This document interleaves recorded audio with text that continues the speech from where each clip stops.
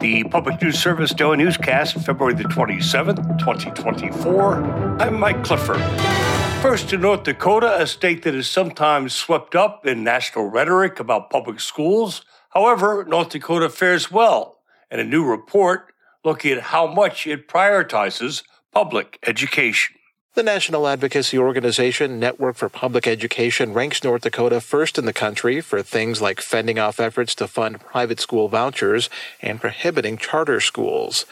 Nick Archuleta of the Teachers Union North Dakota United feels the report's findings are spot on. We educate every kid that walks, runs, rolls, or gets carried through a schoolhouse door.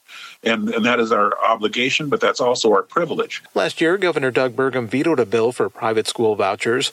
Archuleta says he wouldn't be surprised to see similar efforts when lawmakers reconvene in 2025. At that point, there will be a new governor in place with Burgum not seeking re-election. School voucher bills have been popular in conservative-led states, with supporters arguing they give families a choice that fits their educational needs. I'm Mike Moen. In separate findings from U.S. News and World Report, North Dakota ranks 36th in the nation for pre-K education.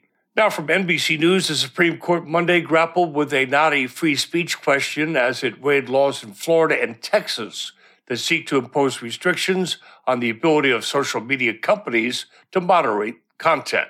After almost 4 hours of oral arguments, a majority of the justices appeared skeptical that states can prohibit platforms from barring or limiting the reach of some problematic users without violating their free speech rights. At the same time, NBC reports that justices from across the ideological spectrum raise fears about the power and influence of big social media platforms like YouTube and Facebook. And you might say that every day is Bring Your Child to College Day in New Hampshire at the Manchester Community College. On-campus childcare programs are helping to retain students and provide others with hands-on work experience. Students can apply for a regular childcare slot or Head Start, which offers comprehensive education, health, and nutrition services to low-income families. Early childhood education professor Carrie Marshall says the programs can help remove barriers to higher education. Your child can just come right here with you. You can go to your classes, you can go to the library. Sometimes they'll go and work and then come back and get their child. Research shows that access to affordable childcare is linked to higher graduation rates among college students with children.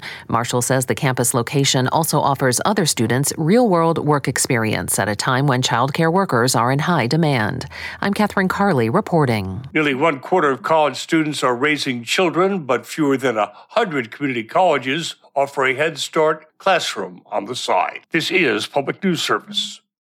The clock is now ticking for a proposed bill regulating hemp products in Indiana. We get more from our Joe Ulori. GOP Representative Jake Teshka of South Bend authored House Bill 1079. It overwhelmingly cleared the House during the first half of the current legislative session and is under consideration in the Senate. The proposal aims to clamp down on regulations by banning sales of hemp-based products to anyone younger than 21, improving product safety testing, and creating penalties for those who don't follow the law. Shadi Corey owns Doty Hemp Products, which is based in Indianapolis. He supports the bill. I sell my products to hundreds of stores across the state. We just want to be able to have a conversation and not get stonewalled one more year. Corey says current ambiguous legal framework surrounding the industry creates uncertainty for everyone. Opponents call some hemp products marijuana light and argue that approval takes Indiana one step closer toward legalizing pot.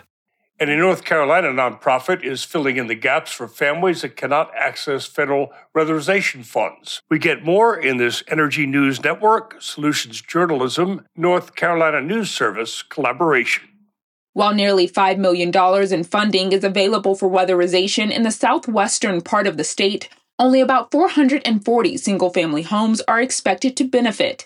This leaves about 18,000 people in energy-inefficient homes. However, Hannah Egan with Greenbelt Alliance says their Energy Savers program in Buncombe County is working to reduce this burden by making energy upgrades in homes. Being in Appalachia, in a very rural area, there are lots of mobile homes that are known to be very inefficient. And when people in our community do not have the means or resources, things can deteriorate pretty quickly. Greenbelt Alliance attends community events and farmers markets to identify those in need. Shantia Hudson reporting.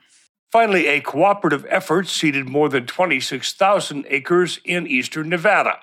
Neil Frakes with the Bureau of Land Management says the initiative was a joint effort among the BLM, the Nevada Department of Wildlife, and the Eastern Nevada Landscape Coalition. Frakes says seeding can help stabilize ecological conditions after a fire, starting with soil. We use the soil survey information to look at what are the most common soil types in the burn. And from that, we can look at the ecological site descriptions that are correlated with those soils. And we can use that information to figure out what species are best adapted to those sites. I'm Alex Gonzalez reporting.